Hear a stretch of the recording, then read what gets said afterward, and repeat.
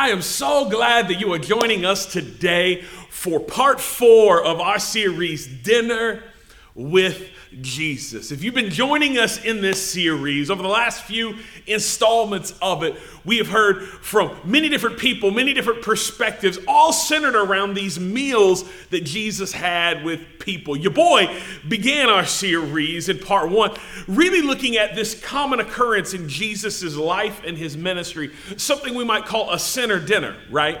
Because Jesus found himself regularly eating good food with bad people. And this habit in his life literally was the almost like backbone of how he did ministry. And it's something that should be employed. It's something that should be modeled by us today, that we should be people that bring into our lives those who are far from God to connect them to him. Because like Jesus said, it's not the healthy who need a doctor, it's the sick. I've not come to call those who think they are righteous, but those who know they aren't. Dinner with Jesus. And then the second installment, Amanda McCollum. Come on, thank God for Amanda and the word that she brought to us. Amanda brought us a word connected around this idea of glory in the ordinary. How God really wants to get glory in the ordinary, everyday situations of our life. She used that dinner that was the wedding feast in Cana, the site of Jesus' first miracle, but a meal where people's eyes were open and this is the one. His disciples believed because of this miracle, this extraordinary thing that God does in a very ordinary situation. And then in part 3, Isaac Johnson brought us a great word, encouraging us, speaking to us from that meal that Jesus had with that nasty old tax collector by the name of Zacchaeus, reminding us that you are who Jesus says you are. You're not what others or society may say. You are who Jesus says you are. And it's that idea that really I'm going to pick up on today and even move further as we dive into the 4th installment. But before we do that, I want to look ahead. Somebody in that chat, or even just say it to yourself, say next week. Yes, indeed. Next week will be our 5th and final installment of Dinner with Jesus. And as we dive into Dinner with Jesus, we are going to lean into what is undoubtedly the most important meal Jesus ever had. It is what some of us know and call the Last Supper. It was the night before Jesus would give his life. He gathered his disciples for a meal, and we're going to lean into that meal, the significance of it. And not only that, whether you join us for service online or you join us in person, we are going to receive communion together. And my prayer is that it will be an eye-opening, spirit-invigorating moment for you. So get ready for that. Make plans for that. Tell everybody you know. And that dinner with Jesus is the perfect setup for what's going to happen in 2 weeks as we celebrate Easter at Believing, gathering with millions upon millions of people around the world who will celebrate the fact that Jesus is alive just as he said.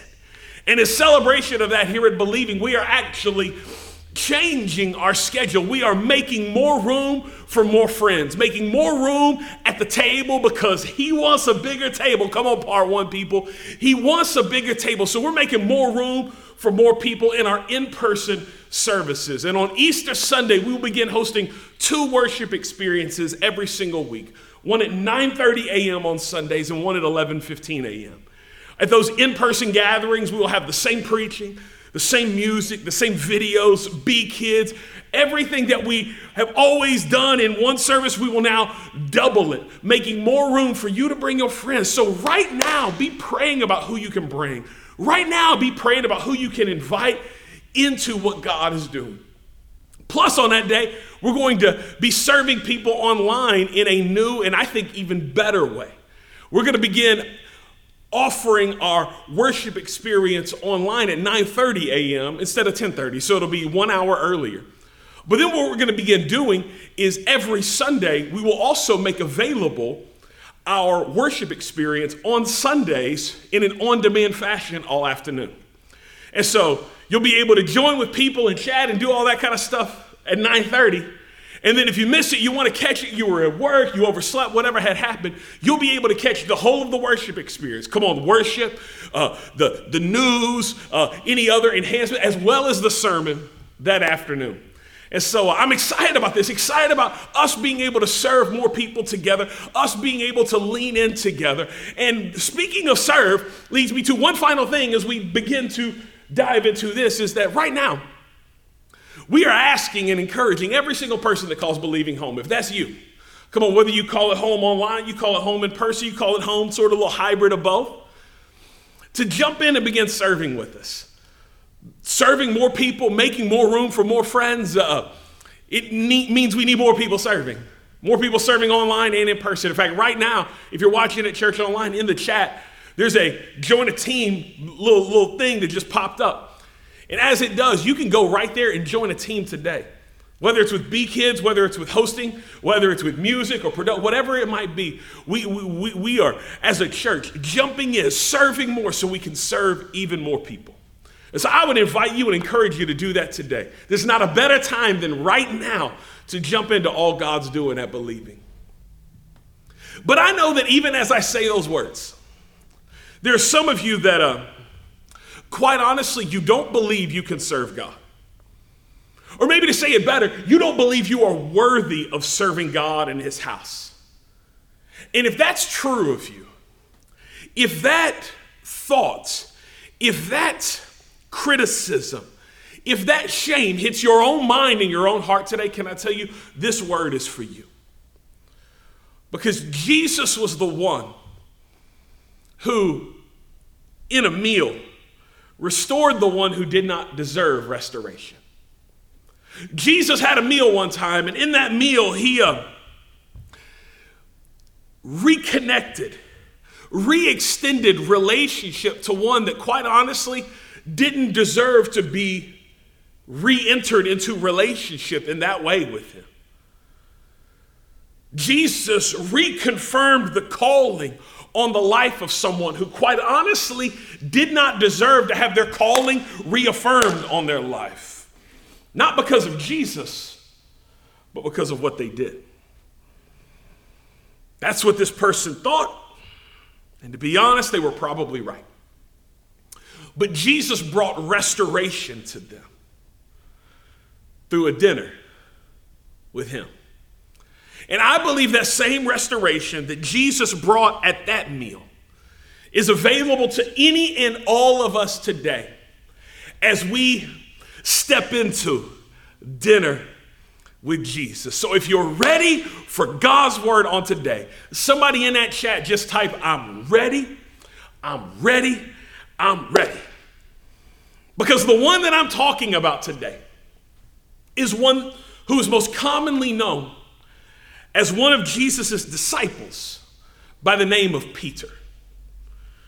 Peter was the name that Jesus gave him. His biological name, or his government name, his name that his mama gave him, was actually the name Simon.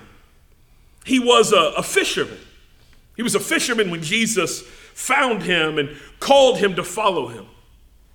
But Jesus saw something in Peter, so much so that maybe you're familiar with the fact that Jesus had 12 disciples, but out of those 12, he had 3 that were part of sort of like his inner circle. He had his group of leaders, but then he had his leaders of leaders. He had those who would be with him on the Mount of Transfiguration. He would have those who would go with him a step further on the night that he was going to give his life to pray a little more. And it was James, John, and Peter. Jesus saw something in him. That's why he pulled him into this inner group. But Peter was human. And Peter failed Jesus, quite honestly, when Jesus could have used Peter the most.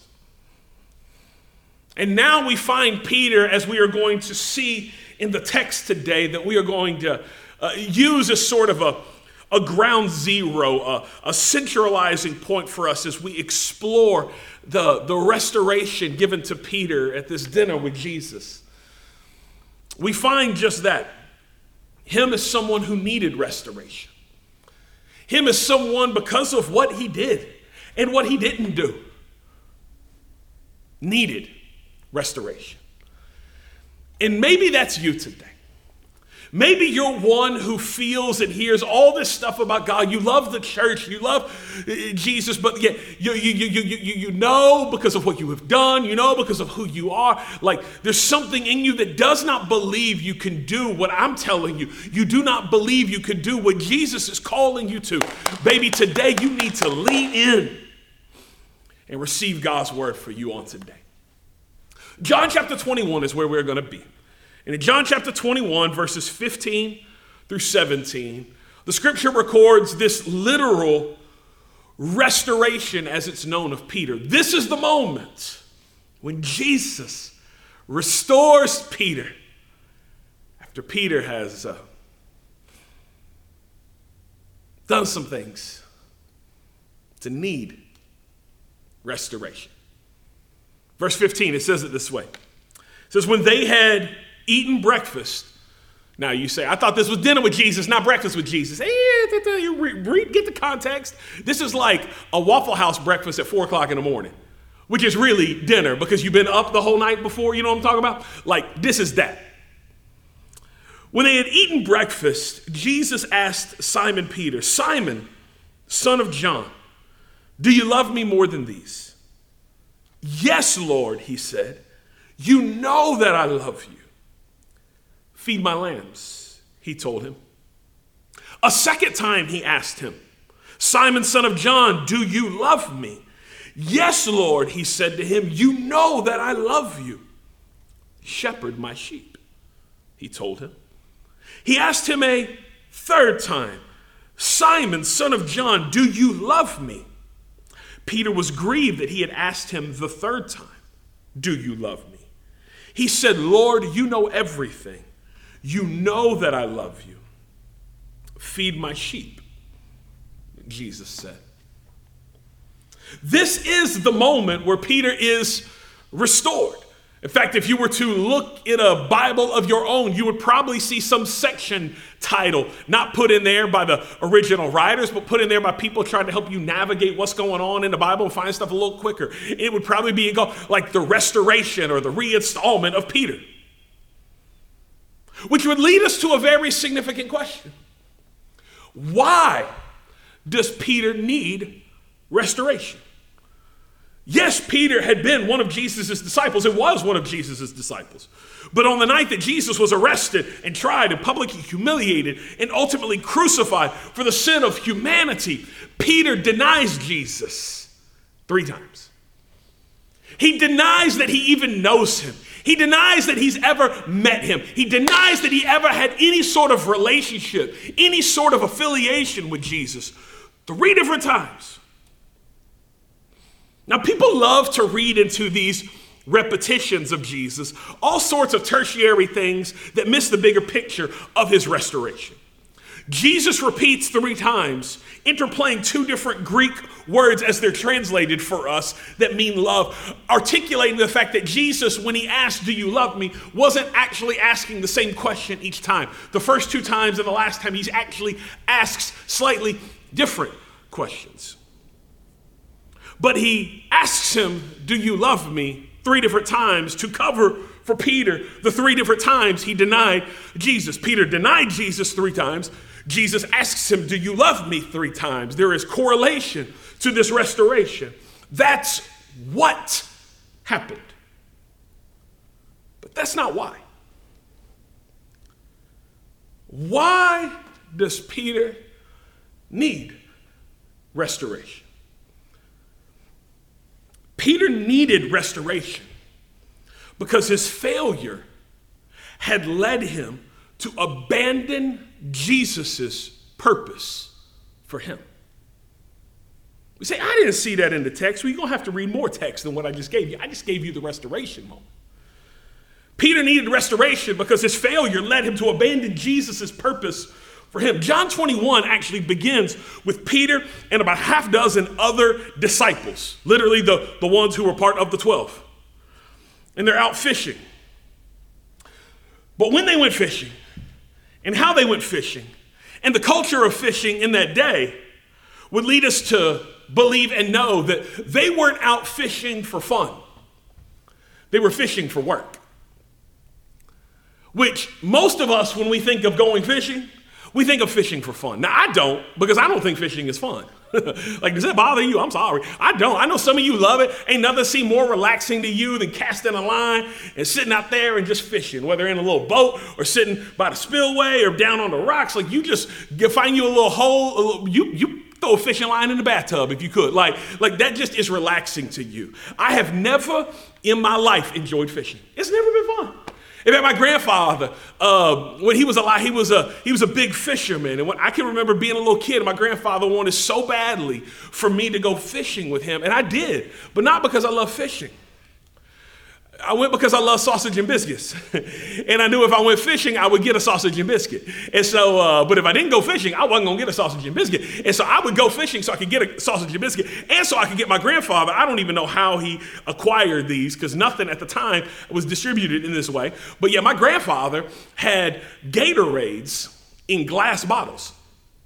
And it is scientific proof and reality that any drink in a glass bottle is better than in a plastic bottle. It just is. I don't know what happens and what doesn't happen, but it's just better that way. And my grandfather had glass bottle Gatorade. And so if I was ever going to have a glass bottle Gatorade with a sausage and biscuit, which may have been the greatest meal in life to 10-year-old me, I had to go fishing. It wasn't fun, but he thought it was fun. And I understand some of you think fishing sounds fun, and that's great. In that day, and in these circumstances, and at this time, and in this way, these people weren't fishing for fun. They were fishing for work. Which is an important thing to note because Luke chapter 5 tells us that Jesus called Peter to follow him. And when he called Peter to follow him, Peter was fishing. Peter was a fisherman. And the scripture says in Luke chapter 5 that he left his nets and followed Jesus. But now, here he is in John 21. Here he is 3 years later. Here he is after he has denied Jesus. And he picked those same nets back up. Why? Maybe because he didn't believe that he was cut out for what Jesus had called him to do. I need you to note when this is.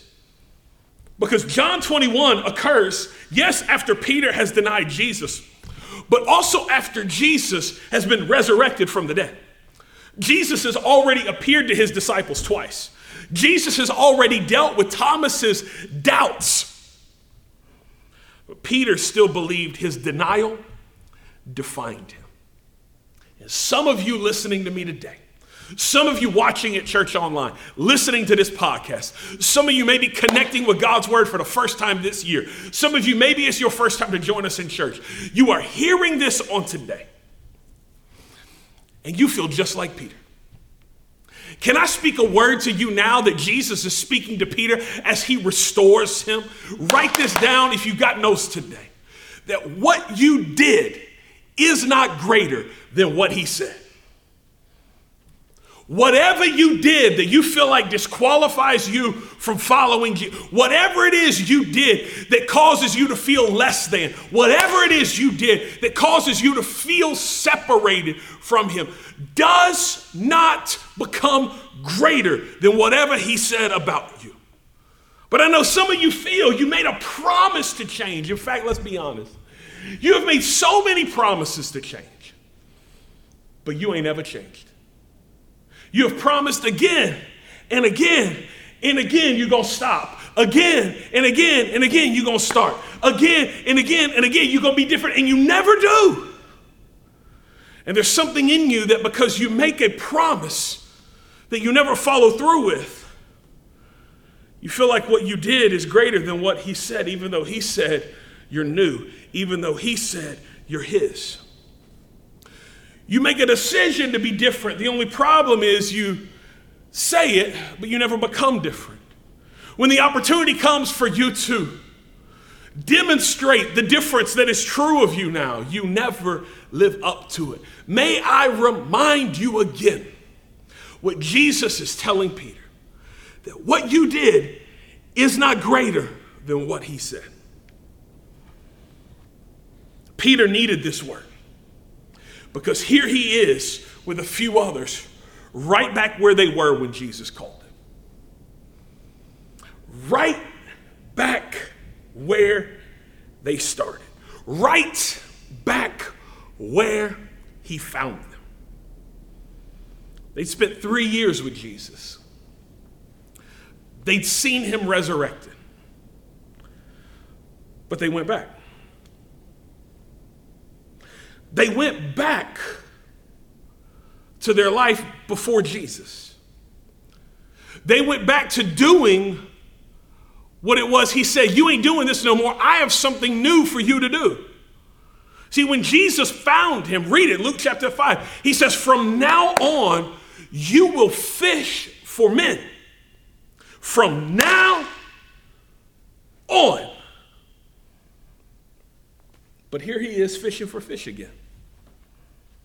Here he is right back in the place, right back in the occupation, right back in the work that used to consume him. He's right back doing it again.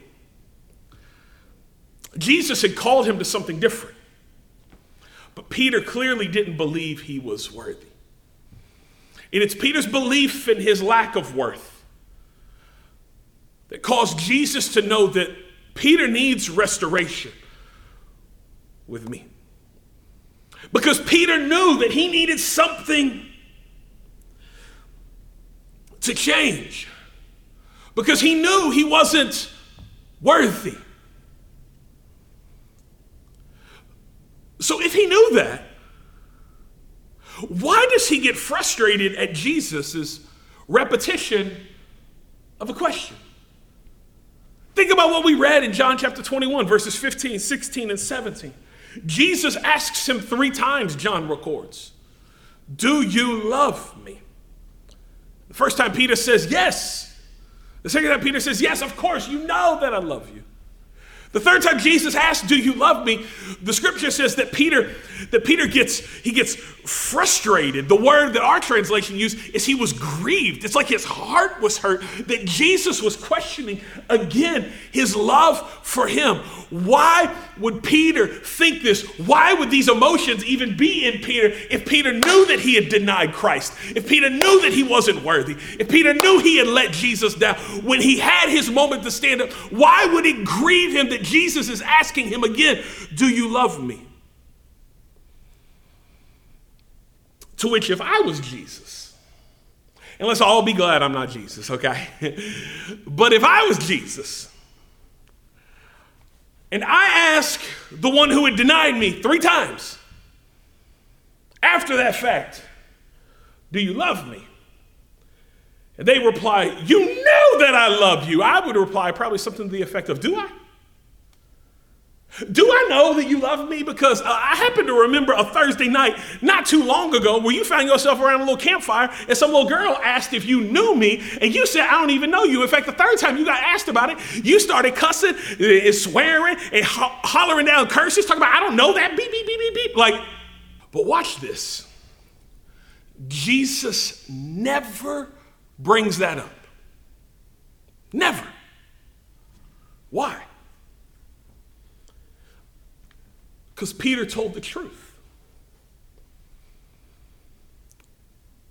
Peter never stopped loving Jesus. Peter stopped trusting Jesus. Peter never stopped for a moment loving Jesus. His heart being full of affection, sensing the camaraderie, loving the companionship, thinking about the years that they had spent together, the battles that they had fight, the connection and affiliation that he had. He never stopped loving Jesus, but he did stop trusting Jesus. And you need to realize on today, it is entirely possible for you to love Jesus and not trust Jesus. And maybe today that's what's true for you. It's not that you don't love Jesus. You just don't trust Jesus. There. And this is what is so conflicting in your mind. You see, because what happened to Peter can happen to you. Peter never stopped loving Jesus. Peter did stop trusting Jesus. You say, how do you know? Well, the moment that he denies Jesus the third time and the rooster crows, the scripture says, you can read it for yourself, that he wept bitterly.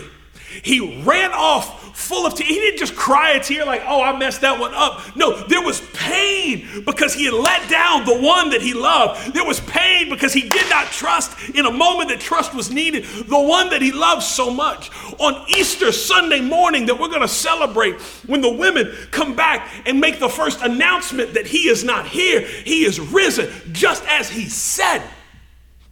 Peter was one of the two that take off from the room they are and run all the way to the tomb. Why? Because he loved Jesus. He never stopped loving Jesus. But he found himself in a place, in a moment, in a situation that he didn't trust Jesus there. So what do we do when we stop trusting? We go back to where we were. We feel torn because we love Jesus, but we feel guilty that we don't have the will to follow through with doing what Jesus has asked us to do. Do you love me? The way the Greek translates it is the word agape, which some of you have been wrongly told that Greek word agape means God's love. It does not. It's more general than that. It's best evidenced in the love of God, but it's more general than that. It's a love based on a decision. It's a altruistic kind of love. It's a love that I will do what is right. I will do what is loving. I will do what is needing, no matter the situation. The Latin took that Greek word agape and created the word charitas, from which we get the word charity in English from. It is that type of love. You don't deserve it, but I'm going to give it because I have decided. Not because of how I feel, because I've decided. Do you agape me? He says. And Peter replies, you know that I phileo you. Phileo is another Greek word for love. This means more of a brotherly love. It's where we get Philadelphia, the city of brotherly love. Phileo is more of a camaraderie. We've been through a lot, and there's a kinship, a closeness. This was very valuable in the Greek society. Jesus asked, do you agape me? And Peter says, you know that I phileo you. He asked him again, do you agape me? Do you have the will to love? And Peter says, you know, I phileo you. And then the third time Jesus says, do you phileo me?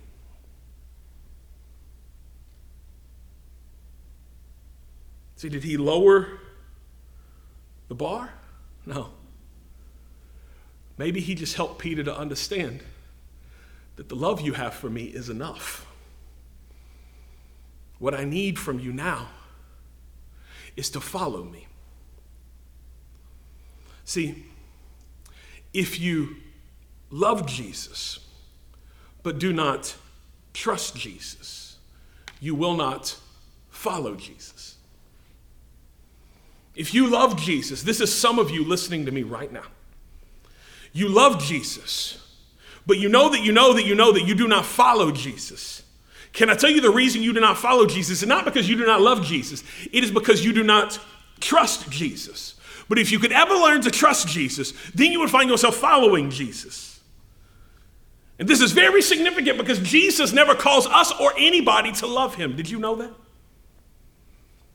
You will not find a place where Jesus says, love me. You need to love me better. Love me. It sounds like a dysfunctional boyfriend, right? Jesus always said, follow me. Jesus said, if you love me, John chapter 14, if you say that you love me, here's how you prove it. Do what I said. Follow my commands. John 15, if you want to be my friend, here's how you are my friends. Do what I've commanded you to do. Many people, I believe you truly love Jesus. But the truth is, you feel like your love is a farce because you don't follow him like he wants. And maybe that's you. Can I tell you today, friend, if you love Jesus, but you know you don't follow Jesus like he wants, you need a restoration. You don't follow him fully like he's asked, follow him fully like he's called. You need restoration. Just like Peter. And just like Peter, restoration is most potent, most powerful, most transformative in the place where the pressure of trusting became too hot for you. And so John 21 tells us that Jesus is on the beach while they're out fishing, and he makes a little charcoal fire. And he calls Peter over to the fire. Yes, for this fish dinner. But it was around a fire in Matthew 26 where Peter had denied Jesus 3 times. Jesus didn't have to bring him to dinner, but he had to bring him to dinner. Jesus didn't have to cook for him, but he had to cook for him. Because there was probably a little bit of PTSD inside of Peter every time he saw a fire after that fire. Because he remembers he was over there warming his hands, thinking he was going to make it through the night. Remembering how at that Last Supper, he had told Jesus, I'll never deny you. They'll kill me and I won't deny you. And now a little girl is questioning his allegiance to his Savior, and he's denying. And now here he is sitting with Jesus, the one that he loves, but for whatever reason does not trust enough to not deny him. Around a fire. And as the smell of that fire filled his nostril,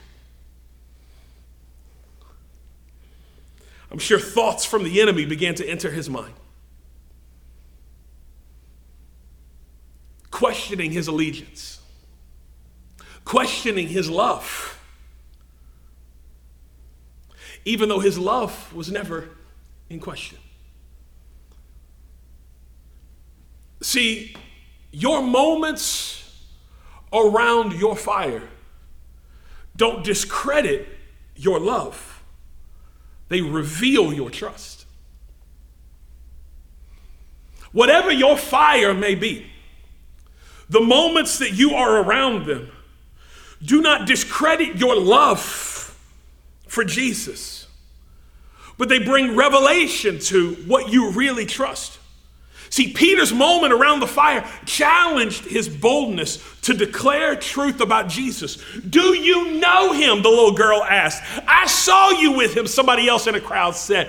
When Peter flips out, it was some people who he thought could do him harm. And he said, we know we saw him with you. And his boldness was being called into question.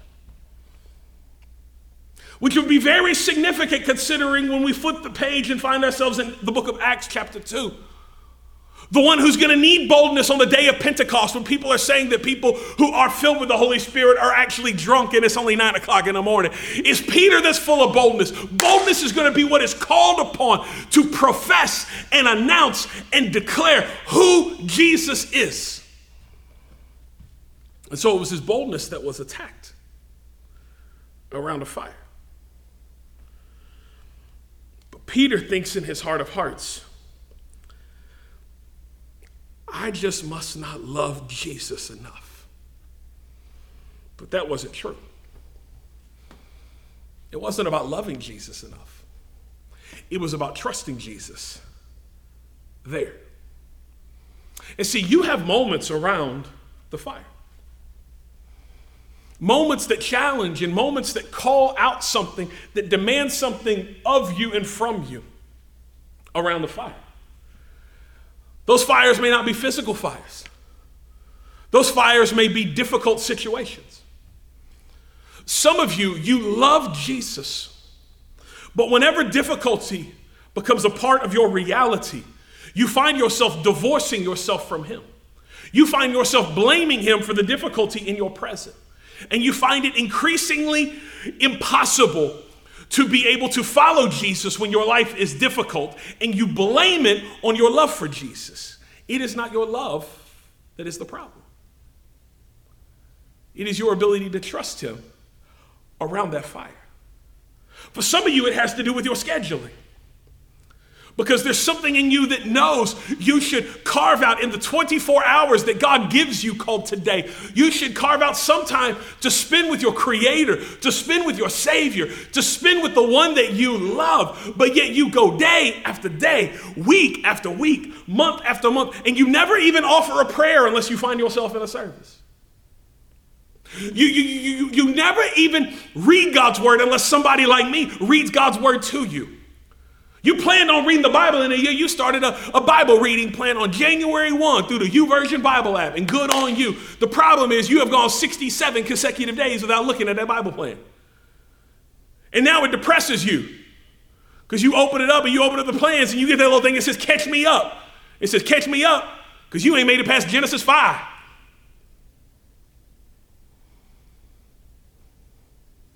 And when you see that, there's something in you that feels like, I just must not love Jesus enough.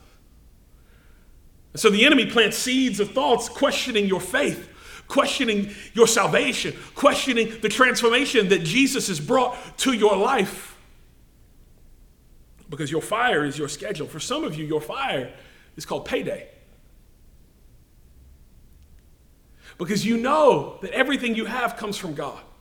You believe when it's taught. You believe when it's preached. You believe when it's encouraged. That you know that giving, that generosity is what fuels ministry. And you see ministry and you've experienced ministry and you know you should give.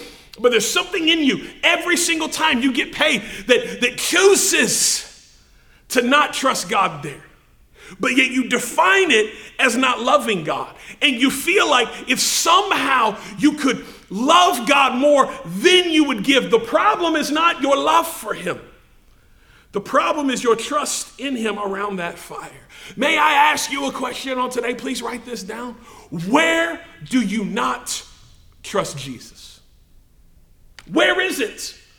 Where is it in your life and in your living? Where it is in your days, in your weeks, that you do not trust Jesus? Because what I have found with most people is they are perfectly content to trust Jesus with their eternity and completely reluctant to trust Jesus with their today. Where is the place for you that you will not? You feel like you cannot. You know that you do not trust Jesus. I know you get squeamish when I even mention it. You get nervous and bothered and all verklempt and got to use the restroom whenever somebody brings that up. That's because we're going back to the fire, Peter. And as you breathe in that smell again, as you see those flames again, it reminds you of the last time when you didn't do what you said you would do. Where is it that you do not trust Jesus? Some of you, it's in your career. You feel like as you clock into work, you clock out of faith.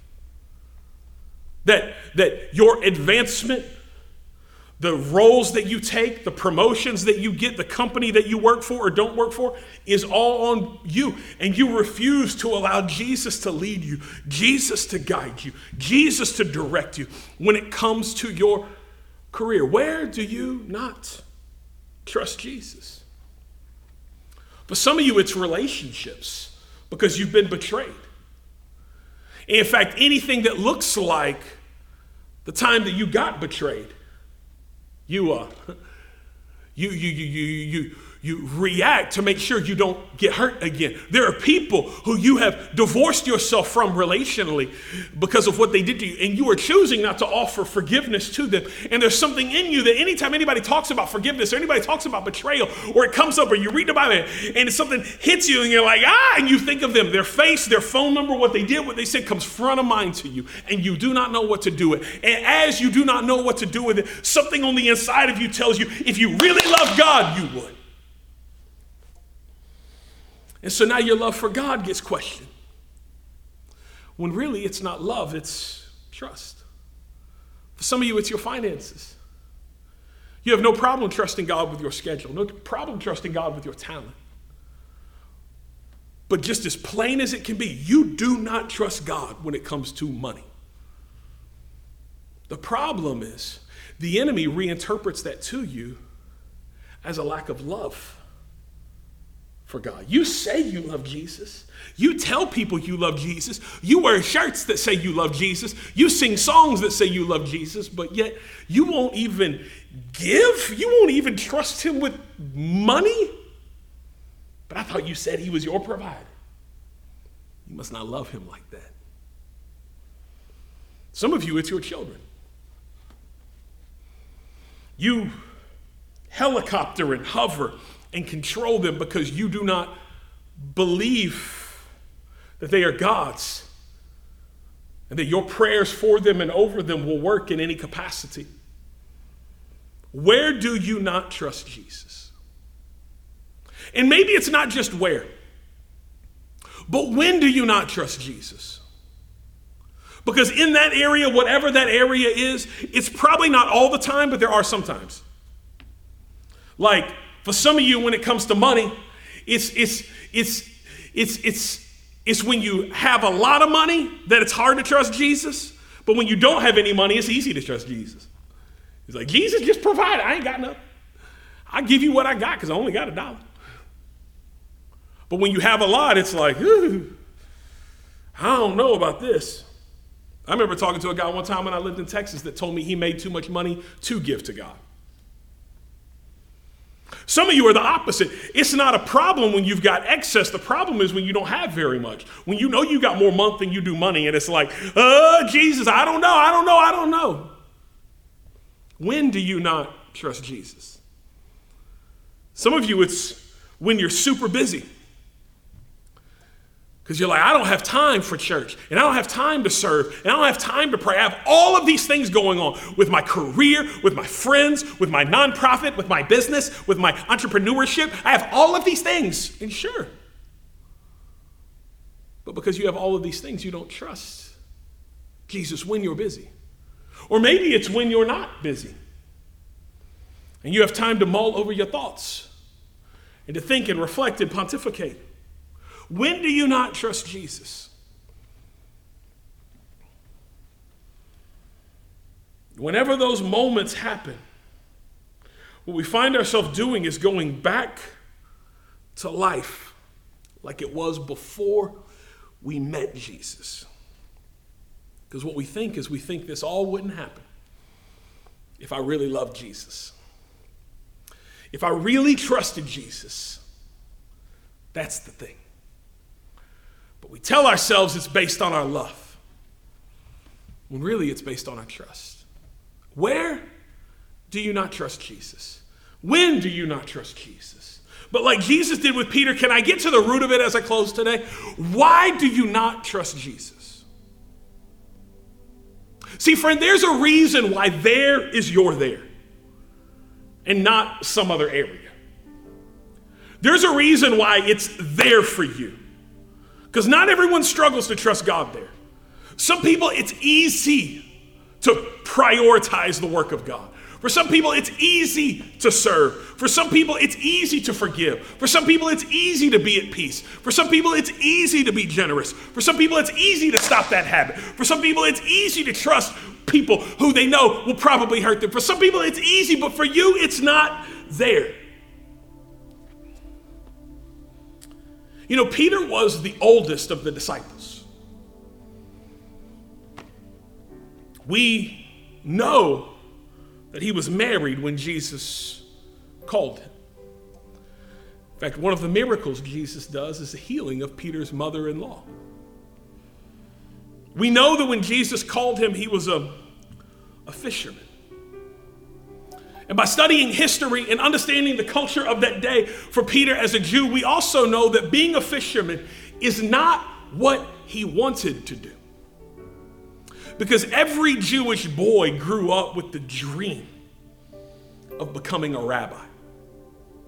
They wanted to be a teacher of God's law. But not everybody could be a teacher. And there was a sifting process that would happen as one would grow up. You were sort of put into a group of, you got some potential, you ain't got potential. And clearly at some point along the lines of delineation, Peter was put into the you don't have potential to be a rabbi. So then he would go to his backup plan.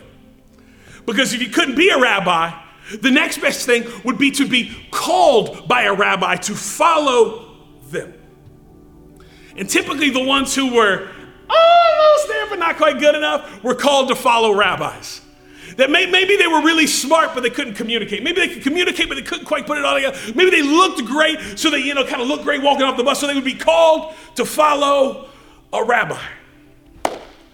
But when Jesus is walking along the seashore, he finds a married man.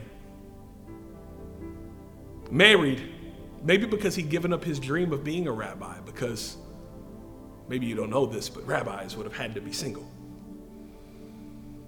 Who's a fisherman, who's given up that pipe dream of being called to follow a rabbi, ever being used by God in some way. And this rabbi from Nazareth named Jesus says words to him that he'd wanted to hear his whole life. Come follow me. And he dropped his nets in a moment and followed him, because what he had wanted his whole life was given to him. And he follows this rabbi for 3 years. And in the moment of greatest turmoil, he denies that he ever knew him. His dream was crushed. And whenever your dream is crushed, you cope. And the easiest way to cope is to go back to what worked before all of this even started. I bet the enemy was in the mind and the ear of Peter after he denies Jesus 3 times. Even after Peter runs to the empty tomb early on Easter morning and sees, just like Mary had told him, he's gone. He's risen. Just like he said, the enemy is hollering in his ear. You remember how you denied him? That's probably why you weren't picked when you were a kid. I mean, Jesus was trying to give you a chance, but those other rabbis really knew what they were doing. The system worked, Peter. You're not cut out for it, Peter. So let me go back to what I think I'm cut out to do.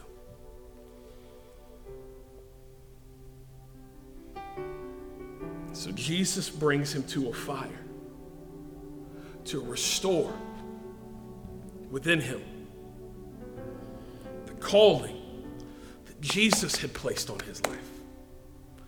Because what Jesus said matters more than what Peter did. We all have fires, you have fires that you come back to. You know, I have fires too. Every time I give, it's like me coming back to a fire again. See, the family I grew up in, most of the dysfunction, most of the fighting, most of the squabbling centered around money. And really centered around the fact that we seemed to never have what we needed. Cars being repossessed, being kicked out of our home, all this kind of stuff being going on all the time. And it put very early on in life in me this fear of money. This fear of not having enough. In fact, I made a determination somewhere along the way, probably in high school, where I said, I'm not going to live like this when I grow up. So I worked as hard as I could to learn how to manage money and do well with money. And from the time I was 17 years old, I was on my own. And I remember going to Bible college and sensing God's calling on my life in this fresh way, and working these jobs and needing to and beginning to give for the very first time in my life. And I did. I did until I became a senior in college. Because when I was a senior in college, there's this girl that I've been dating for a couple of years. Y'all know her as Mindy, that I wanted to ask to marry me. And I knew I needed to buy a ring. And I didn't have anybody who was going to give me money for a ring, so I had to save money. And I knew I needed to plan a honeymoon. And I knew I needed to buy furniture. And I had just gone on as like a double part-time person that basically worked full-time hours at the church I attended and served at and was on staff at.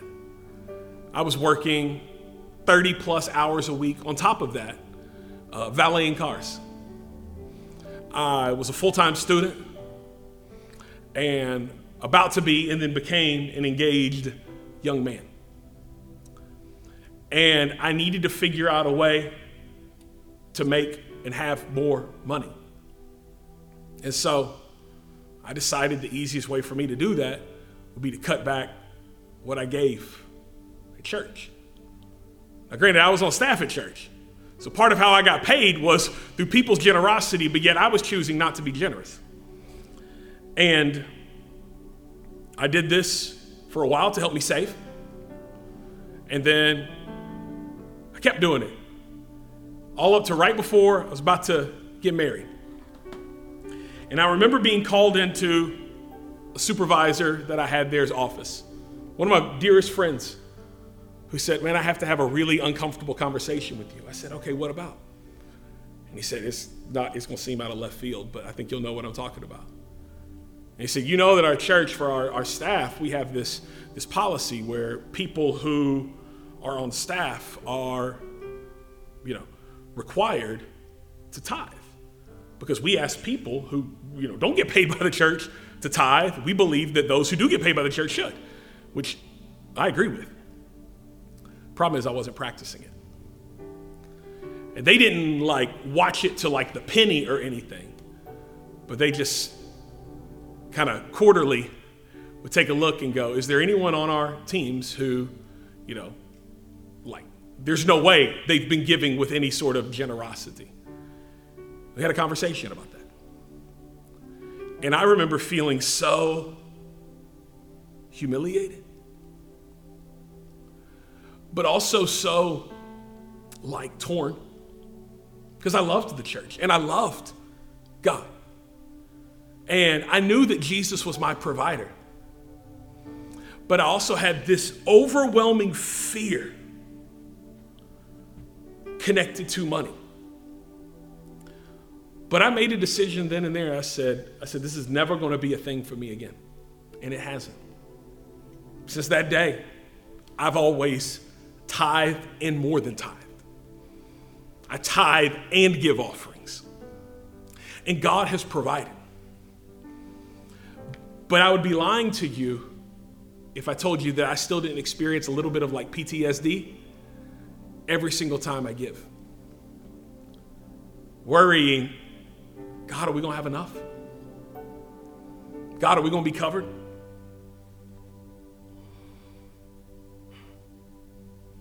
And some of you are honest enough to recognize with me that's exactly how you feel. Maybe it has nothing to do with giving, but it has to do with every single time you think about inviting a friend to church, or every single time you think about stepping into the gifting that God has given you and using it for his glory, or every single time it concerns you prioritizing God in your schedule. The problem is, what you don't understand is this tension is messing with you on a level it's not supposed to. Because it has nothing to do with your love for Jesus and everything to do with your trust in him. Do you trust that he cares? Do you trust that he forgives? Do you trust that he provides? See, your love for Jesus cannot do what your trust in Jesus can only do. And some of you want your love, and you think, well, if my love for him would grow enough, then I would follow him. No, you will start following him when you trust him enough to do what he said. See, the reason some of you aren't growing, the reason some of you feel like you never move forward in your faith, isn't because you don't love Jesus enough. It's because you won't follow Jesus. And I bet you won't follow Jesus around that fire that makes you so uncomfortable. Friend, today is your day to be restored. And restoration, in your notes, begins through admission, but restoration becomes through action. It's one thing to say, yes, Jesus, I haven't trusted you with those people. I haven't trusted you in those places in my life like I know that I should. Jesus, I acknowledge this. That's one thing. But restoration becomes through action. See, it was Acts chapter 2 when Peter stands up in boldness that I think he believed he was restored. Even though his restoration happens in John 21 when Jesus said he was restored. Please know today what you did is not greater than what he said. But you will never experience what he said to be true about you until you trust him enough to follow him there. So I don't know where it is for you, but I know that the Spirit of God is speaking to you today. And I know that he's pushing you. He's urging you. He's challenging you. Not in your love for him. He knows that you love him. That's the reason you feel guilty. He knows that you love him. That's the reason you feel squeamish when I even talk about it. He knows that you love him. That's the reason like you feel so torn and perplexed. The problem is you don't trust him enough to follow him. If you love me, follow my commands. Because on the other side of it, you will find what you were always looking for. Today I want to pray for you. But I want to pray for the boldness to trust Jesus enough to follow him. Father, I thank you for your word. I thank you for your patience with us. God, I thank you for your people listening right now who love you so deeply. But Father, I pray for boldness on the inside of them to trust you in ways they've never trusted you before. God, help them to follow you, because that's your call on us. Help them to do what you said to do. Don't let the enemy speak that lie one more time over their life that would have them to believe that they don't love you. They love you. God, give them the grace, give them the power, give them the strength, give them the confidence to trust you enough to do what you said. For the honor of your great name, Jesus, we pray all this in your name. Amen.